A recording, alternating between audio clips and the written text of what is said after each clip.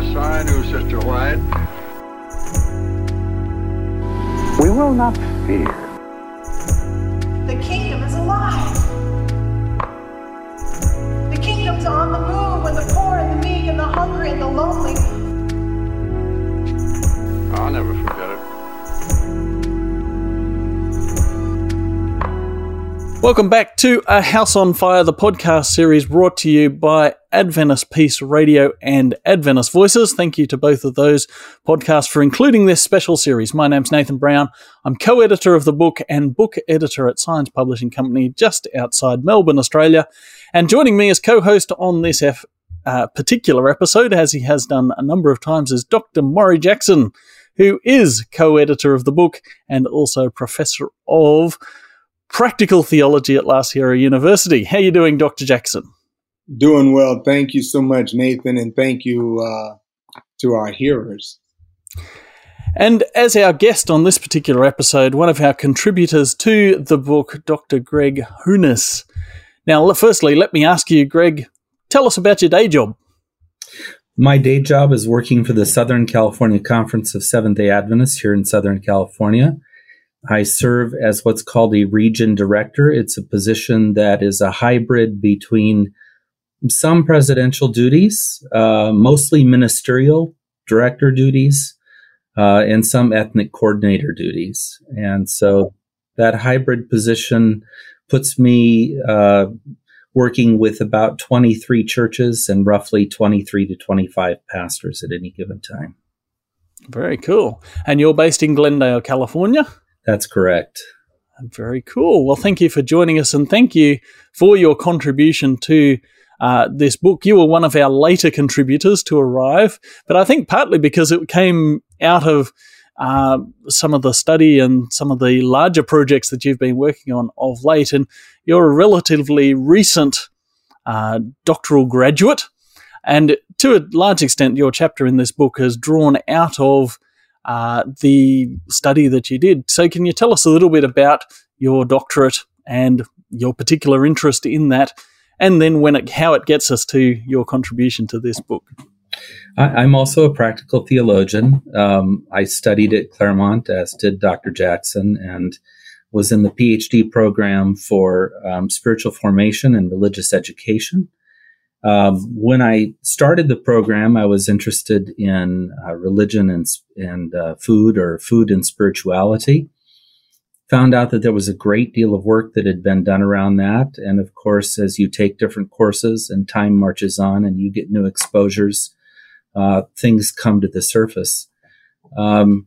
What really raised my interest in the question of racism, apart from the fact that it's one of the ubiquitous problems we face here in the United States in particular, and white culture struggles with in particular, is that I had a coach, a thesis coach, dissertation coach, who was doing her work in anti-racism and whiteness.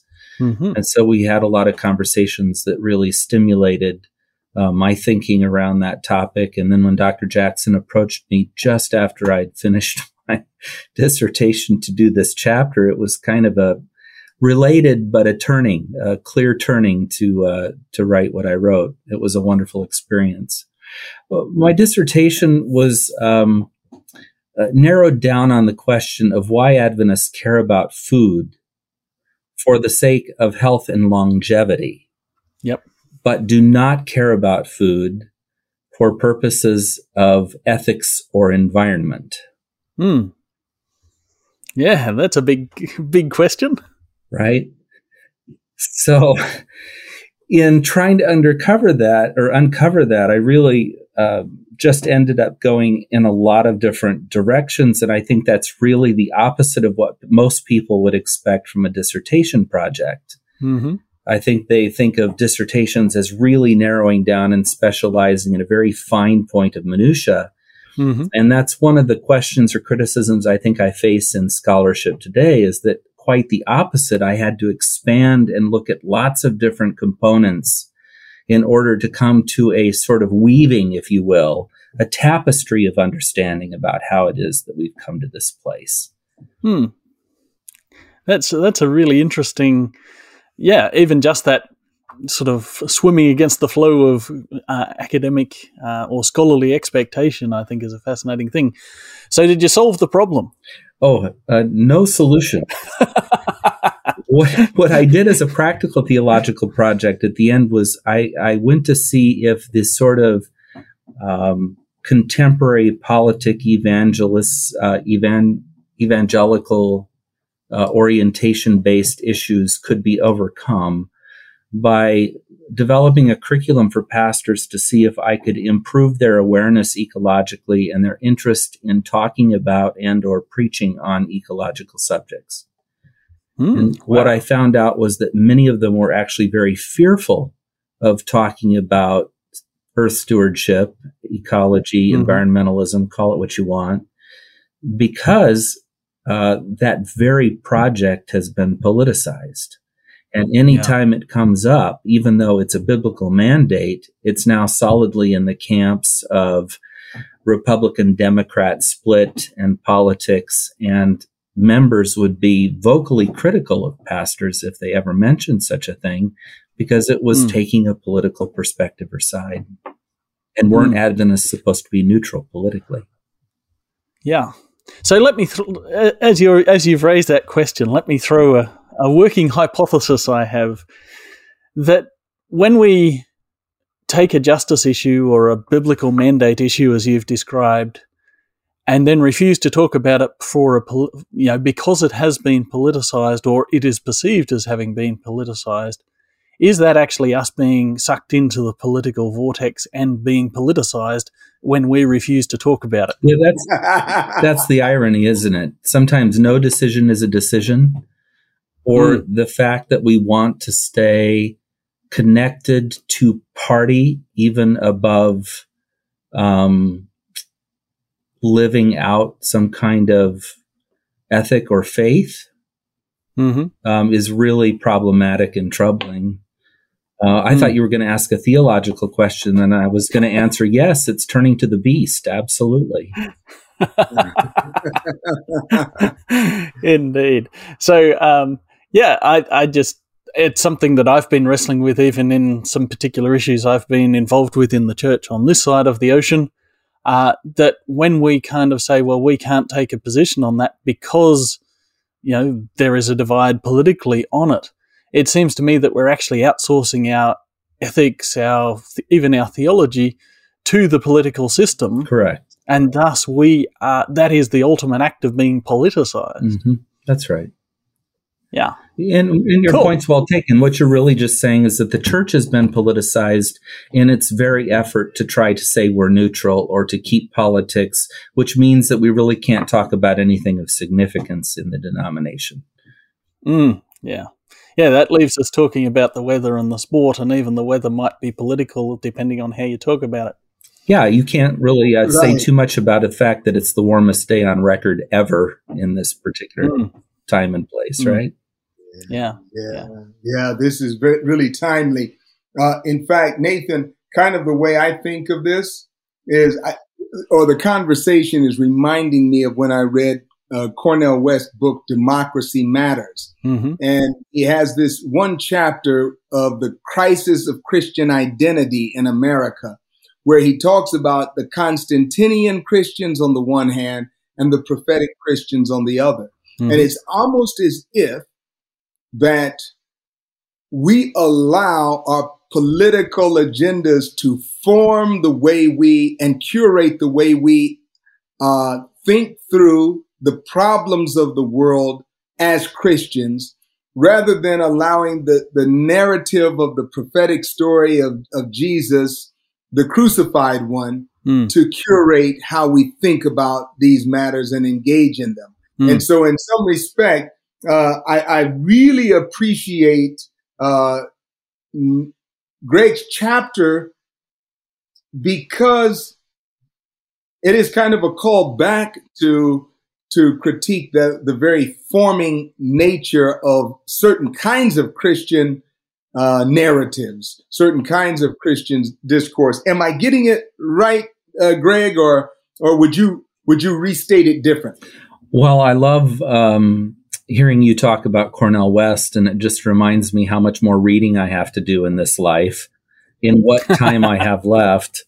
In terms of this idea of somehow it coming back to an authentic counter expression, if you will, of faith. Yeah, I think you've summarized it well. We've come full circle, so to speak, in what you've just described. Constantinian Christians would be those who are in the system, I'm guessing, and those that have taken the trouble to meditate on the cross of Christ, as we've been counseled to do, might come to a very different conclusion. But then I think where my chapter really touches on this is that we have become people who are primarily shaped by the political and cultural forces of our day, not primarily the text. And our own hermeneutic doesn't lend itself to a formation in the text. Our own hermeneutic lends itself not to a simple read, but to a shallow one. And one in which we're very quick and ready to privilege what it is that we think we know as we go into the text, rather than learning the ways of Jesus or to be prophetic from the text. And so it's, all the way from a kind of eisegesis and hermeneutical problem and, cultural absolutism and a sort of misplacement of self in the overall picture of the corporate. All of these things contribute to a sort of willingness to ignore what's right before us and address the crisis at hand. Yeah. Does that answer your question, Dr. Jackson? That was a kind of circuitous. No, very helpful. Very helpful. So a question for you, Maury. You're the person that put us in touch with Greg with a view to him being a contributor to the book. And, we had quite a few chapters already. And then you said, we need to get Greg on board with this. What was it? And we've touched on it to a degree, but what was it that said, we need a chapter from this guy in the book? Nathan, my memory is sketchy. I'm not going to lie. and part of the reason my memory is sketchy is because I've always had an agenda, a hidden agenda to get Greg on. So I don't know when. I do know. Let me say what I do remember. I remember Greg graciously came out and spent an afternoon at the home here, maybe mid-morning to afternoon. And we had a rich conversation right here in the office. And as he was talking and as I was sharing, I know that I don't know if that was at the start, Greg, or in the middle or toward the end, but I was telling you, man, this is exactly what this project is missing. This is a missing piece. And, soldier forward, because this is what we need. Greg, do you remember? I remember that conversation. I don't have a great referential memory, so I can't tell you what month it was in or whether it was prior to or just after other discussions. I think we had many meaningful discussions even while I was in process of trying to get the degree itself. And it wasn't long after I had actually finished that you said, you've really got to start writing this. We need this right away. And I got going with it.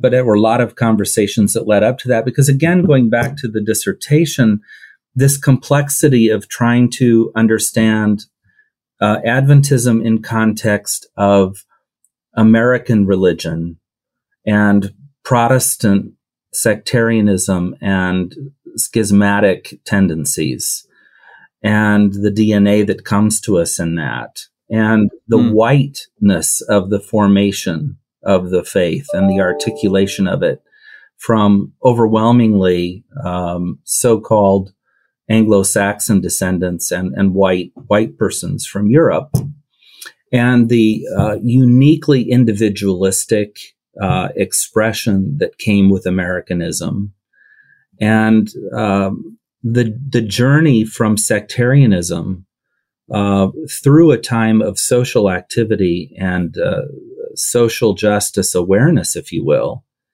to a sort of post-Reconstruction sellout, as Tim Golden talks about, where we went from being advocates for African slave freedoms to people who acquiesced to Jim Crow law and entered segregation, and it's kind of gone downhill from there. At the death of Ellen White, we didn't have any idea what to do. And so a bunch of people started building crutches in the cathedrals of our lives, in which Santa Ellen becomes a major feature. And generations following then have spent time trying to knock her out of those crutches. So we've had wars over inspiration, the role of Ellen White, what role should she be playing today, that continue even to this very moment.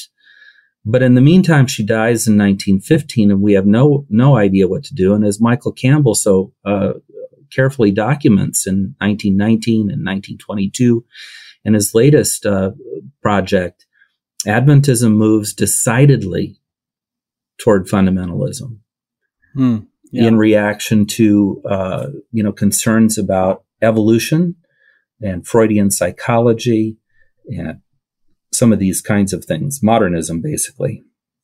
Yeah. One of the things that I appreciate with your chapter, and also just where it fits in the book, is that we can get into talking about some of these ideas philosophically and abstractly, but your chapter really lands it back in this matters in the real world. And, this makes a difference in the lived experience of, people's lives, in all of our lives, ultimately. I guess the practical side of that is, and we can, it really brings back to, that basic biblical command to do justice, and that, racism is one of the operating mechanisms or operating systems of injustice. But you point us back to that kind of, real world lived experience of, how can we be alert to this in the difference that it makes to people's lives around us? What's the practical things that you would point us to, and that you do in your chapter? Can you give us a little bit of an overview of that? And I guess once you identify the problems, what are the things that we can begin to work towards in saying, well, imagine how it could be different? Yeah, I think what I don't say, but clearly imply through the building of the evidences that I bring, is that political disengagement is not a real option.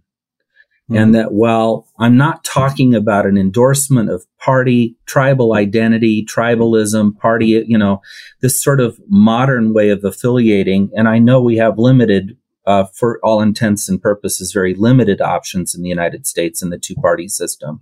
My advocacy is that Christians not just be one-issue people, or that they don't look at just a sort of flat-sided view of family histories or loyalties, but really consider how each issue is handled and make a moral decision about where they're going to go with something.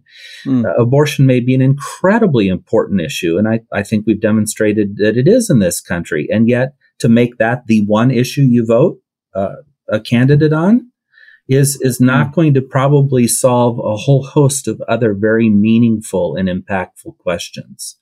So these are the kinds of things I think I imply or call Adventists to, and it's also spoken directly to the Black community and to communities of color, because I'm saying to them politically, yeah, of course it's not changing. Look, we keep voting white people. Law enforcement is dominantly white. The Supreme Court is white. It's all male white, and mostly older male white. Yes, we're going to keep having the same problem cycle over and over and over again if this is the pattern of politics that we're willing to endorse and follow as a people, rather than looking at what is it that God is asking us to do scripturally, such as caring for the environment and loving one another, right? So, on a practical level, what I tie together is eco-justice and environmental justice and racial justice. I got the idea from Gashan Haj, who is a Australian, by the way, sociologist, cool guy, yeah. And I happened to get his book. I don't even remember how it fell into my hands, but it was fortuitous because it proved a wonderful read and very informative and groundbreaking in my view, because what he is able to correlate and I draw from is this idea that if we are aware of the environment, we're going to be aware of other issues related, like racism. And if we're working on one, we're doing good toward another. Because when you think about ecological harms and environmental harms, they're not equally distributed.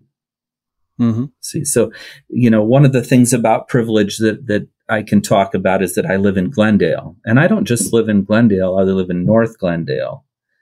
And I don't just live in, some neighborhood. I live in a neighborhood that has all kinds of things that make it beautiful. There are trees and birds and access to hills and wildlife. We have one of the largest parks in Glendale, which is really low in terms of the number of parks it has for the number of people it has. And we're right next to one of the major ones. We can walk the streets.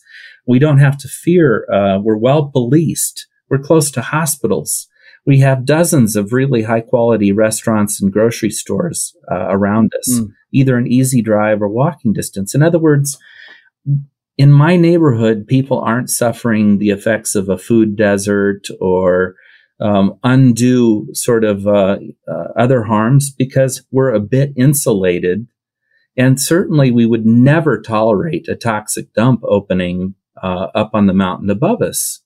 Never. Yeah. The money represented in my overall neighborhood and the number of kids and the political will and force of the people who live in the area would overwhelm any politician seeking to make that neighborhood a dump. But we aren't aware of, and we aren't advocating as a group of people when that same agency goes to a poorer neighborhood or a neighborhood of color and makes a Superfund site next to it. We're just not aware. And so bringing Black and brown-bodied people and those minorities living in the United States together to talk about environmental justice has a huge impact on the question of racism because of distribution of environmental harms. Then when we get to eco-justice, we're looking at a related but very different construct.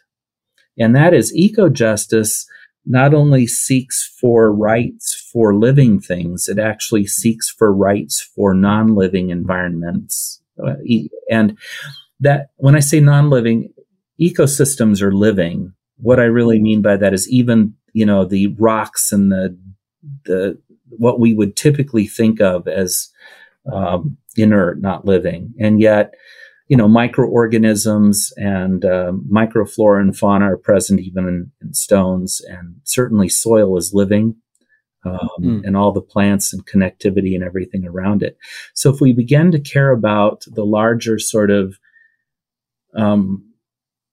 inherent worth and value of something beyond the materials that are contained within, not the water rights or the oil rights or the mineral rights or the things that we can mine from it or extract, or the way we can just cut the topsoil away and build a foundation for some new building or something like this. If we start to care about the natural environment that also works in the favor of sustainability and partners with those who are interested in anti-race efforts as well. Because the same sorts of phobias and harms are at work in everything, as Audre Lorde brings out, right? Yeah. I quote Audre Lorde. She brings out the notion that, xenophobia, homophobia, all the sorts of things that are so rampant in this particular age are part of the same nexus or complex of thought problems, identity problems, social problems that go to racism. You spend a bit of time exploring the idea of white supremacy culture. I did. What do you mean by that? Well, a I'm going to look up the reference to that. O'Toole and his partner did a lot of work on white supremacy culture that has been disputed or is deemed controversial in some circles, but I found it enormously helpful because white supremacy culture is a way of identifying and naming traits. It doesn't vilify a group of people per se. It doesn't even limit itself to a group of people per se.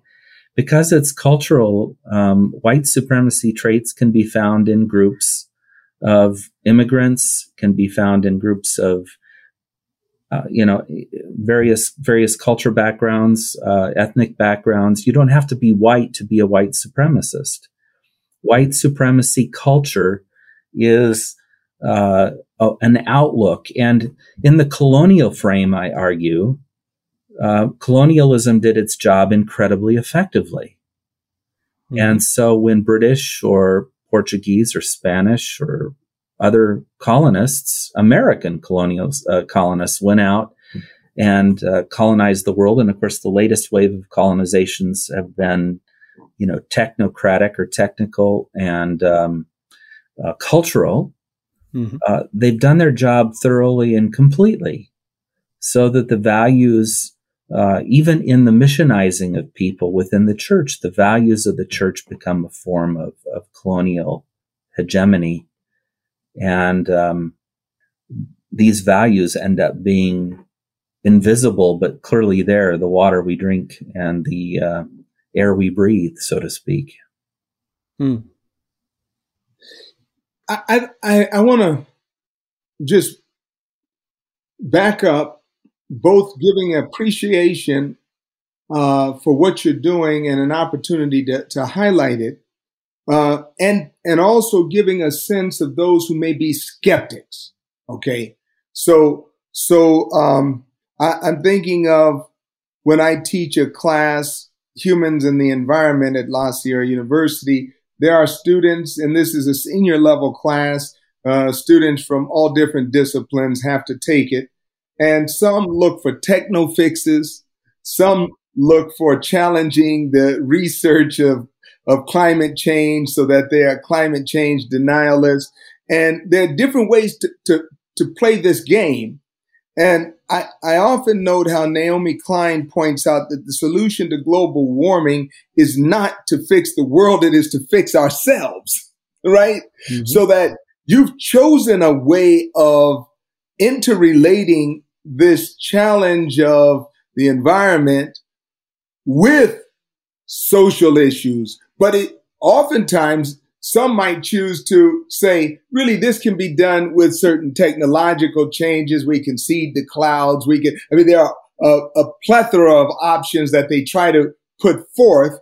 And in some respect, what you are doing by relating these is to take the language out of the political realm into the faith realm by talking about, as you have even named here, stewardship of creation, right? So that it's not as if a techno fix gets us off the hook from our call to be stewards of creation. And that, by the way, can't be done without relating to the matters of race. Talk to me if I'm reading this right. No, I think that's beautiful. You've said a mouthful and beautifully at that. We are primarily caretakers of the garden. That's what we see in Genesis. The use of the word dominion is a questionable translation and not interpreted in the classic ways in which white evangelical Christians today interpret it, meaning you are entitled as a saved, once saved, always saved, born again Christian to plunder and rape the earth because God said you had dominion over it. And in the end, all will be forgiven and everything will be made new. That theology isn't biblical. We are formed of the dust and unto the dust we return in Genesis. And we find that our task is to tend to the garden, which is a magnificent thing and a beautiful thing. Eden is this place of perfection because it is the environment there that provides everything that a human could want or need, right? And I think, we could talk a lot about what original sin is or what the origin of sin is, but I think somehow sin starts with really wanting to deny that we're part of something that's bigger than we are and part of a natural created order in which we can't just adapt and work our way away from, but we must somehow take care of. I think that's part of the question there. In other words, if God can save the dirt man, God can save the dirt. Well, and even more pointedly, how can you say you love the Creator and not care for the creation the Creator declared good, right? I think the disconnect there is profound, especially as we move further toward fundamentalism and our denominational leaders advocate and take to General Conference session motions which move us to an even firmer stance on the 6 literal days of creation and the 7th day literal Sabbath 6,000 literal years ago.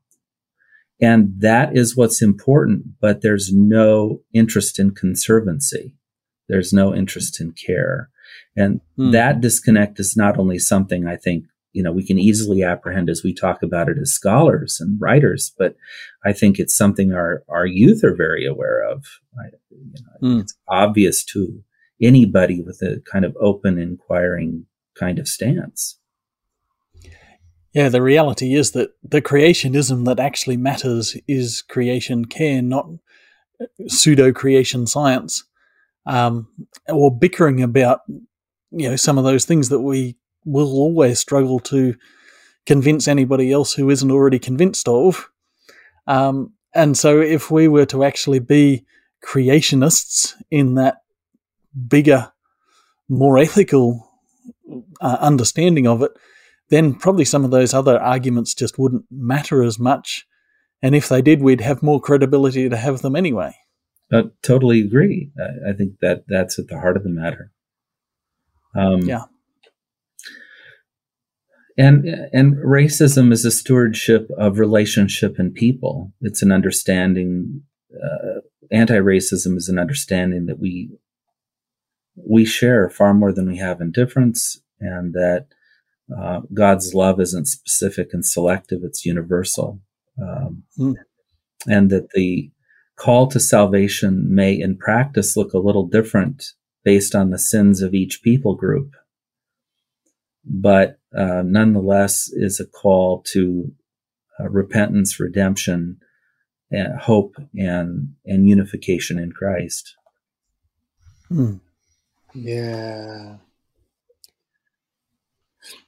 As I think of your discussion about fundamentalism, I'm thinking about I don't know, Nathan, if you also received the email, but Dr. David Williams at Harvard University emailed me yesterday. I'm going to respond, but he was appreciating that this book had gotten out, was published, and he spoke about the need for it in our faith community to really address these issues.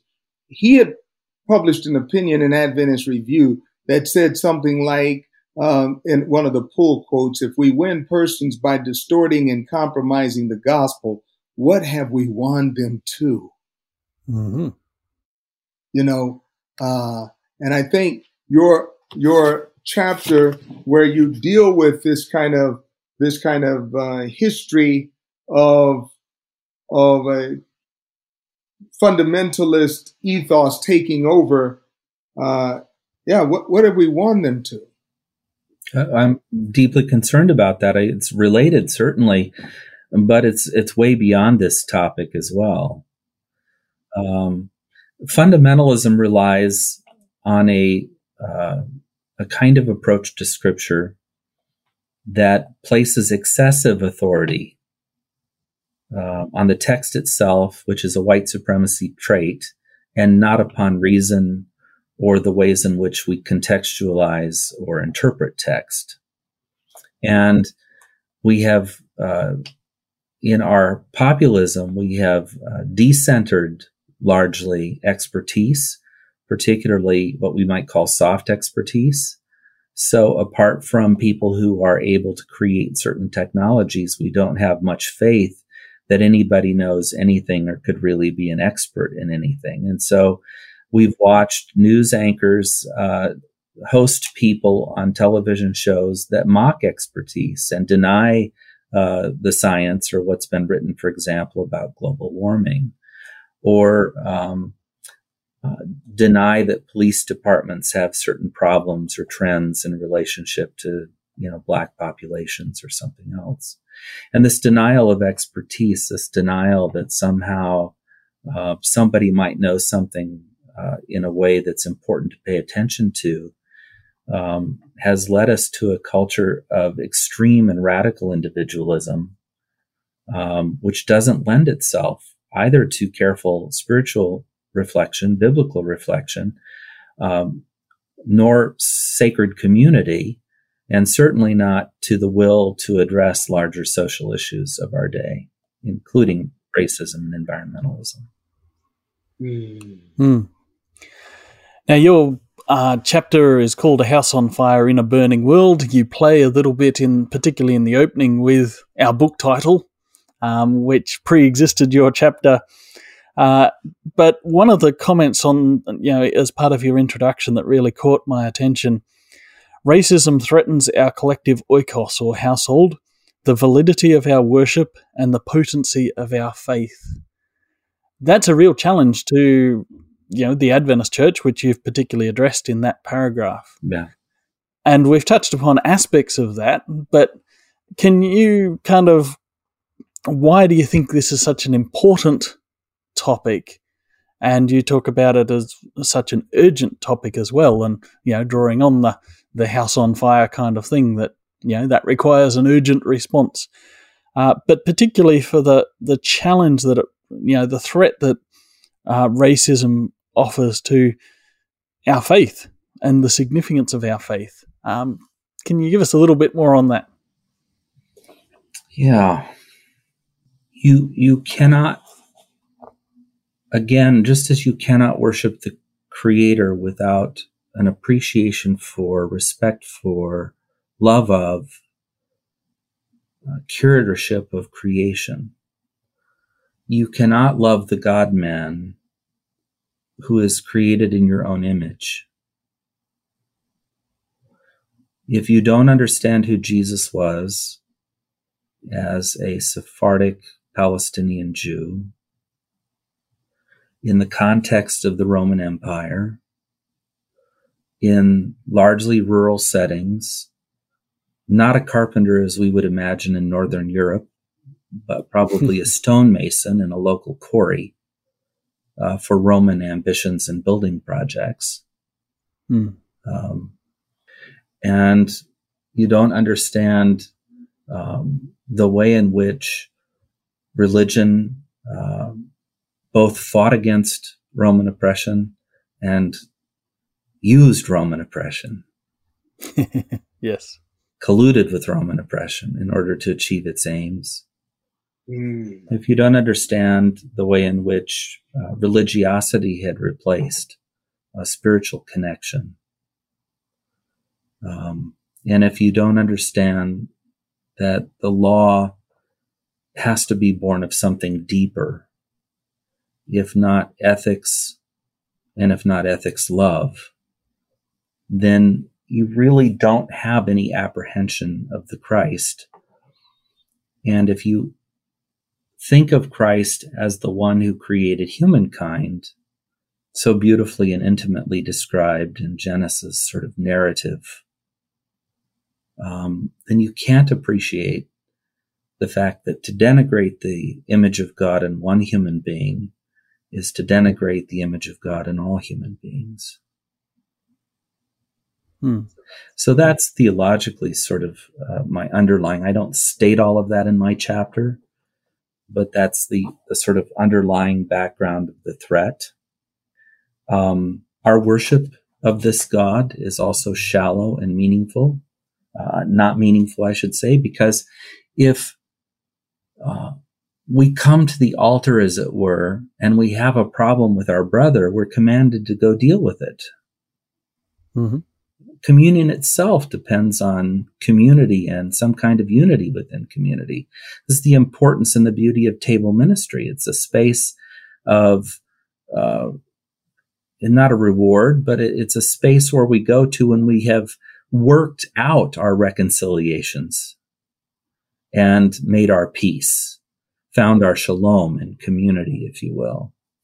And so when we worship apart from a recognition of the sovereignty of God and the status of all humans as children of God, then we are worshiping falsely indeed.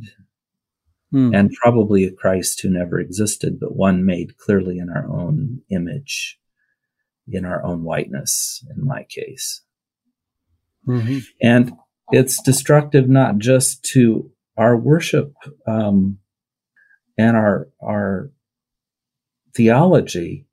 It's that which will bring about a greater destruction, because when we're willing to live out privilege on the backs of people who have suffered and are suffering, and live out the facts of exploitation in this global economy, in our own economies and lives, and not recognize those privileges and not get back and not seek to rectify that essential injustice.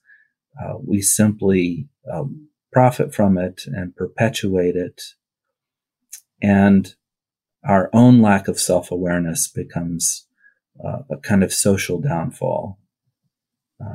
Because in a country as diverse as the United States, if we can't move past something like racism and other phobias that characterize the current age, we cannot be unified.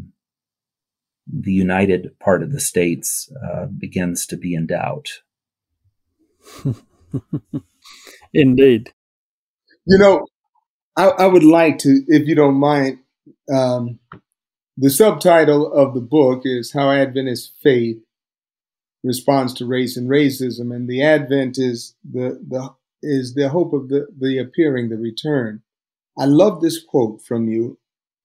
The prophetic call must now move us beyond escapist eschatology to an embrace of survival and to social and environmental action. It's time to move past the discomforts of difference. The world is already on fire. It's burning.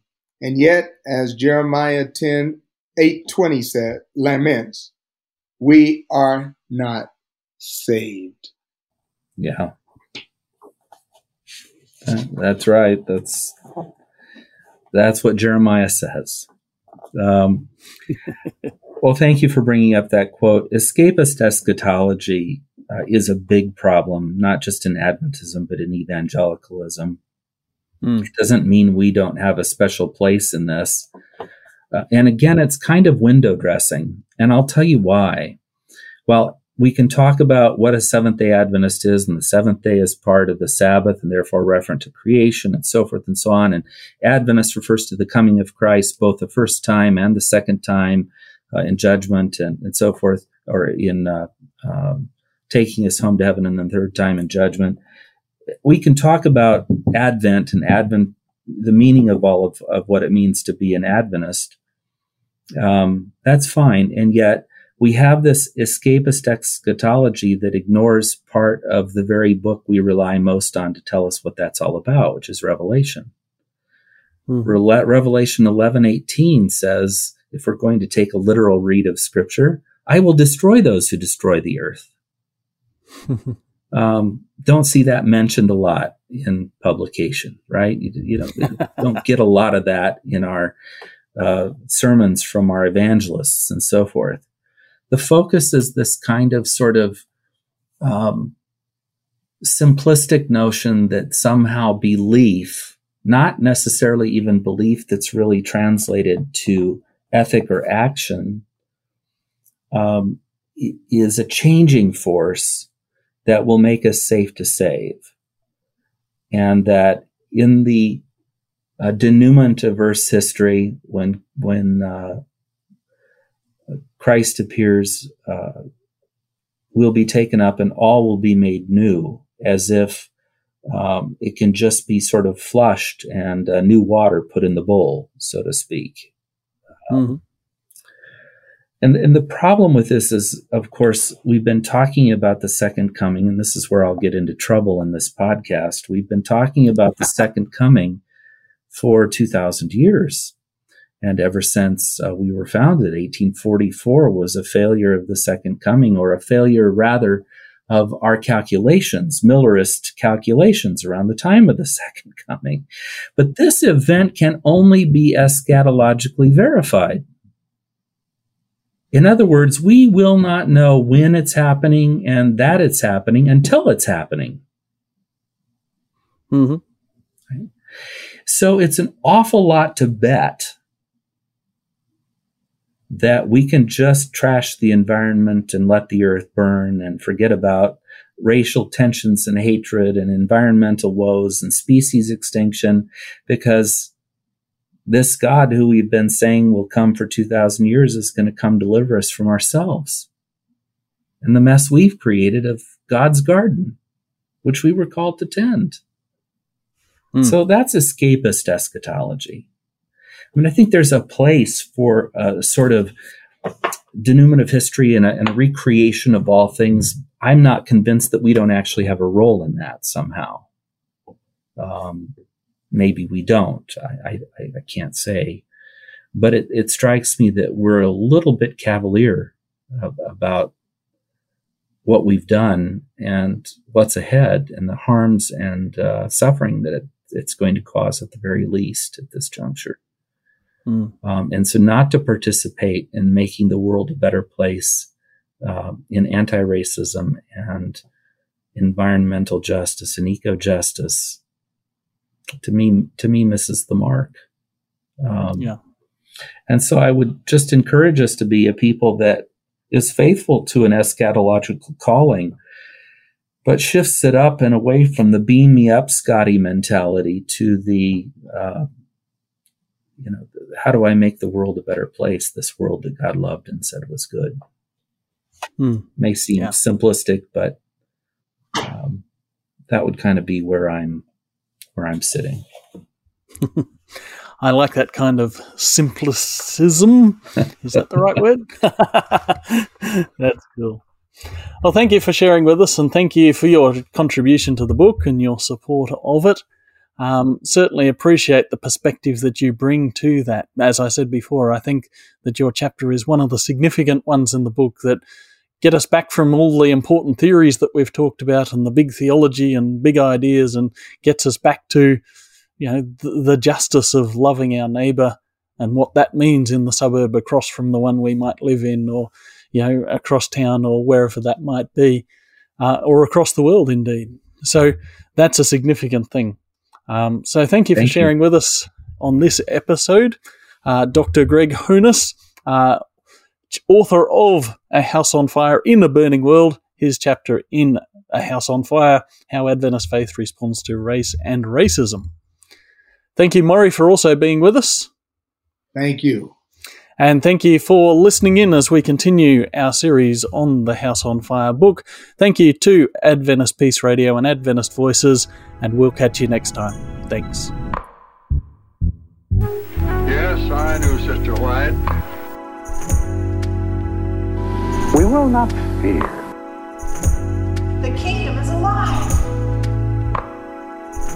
The kingdom's on the move when the poor and the meek and the hungry and the lonely. I'll never forget it.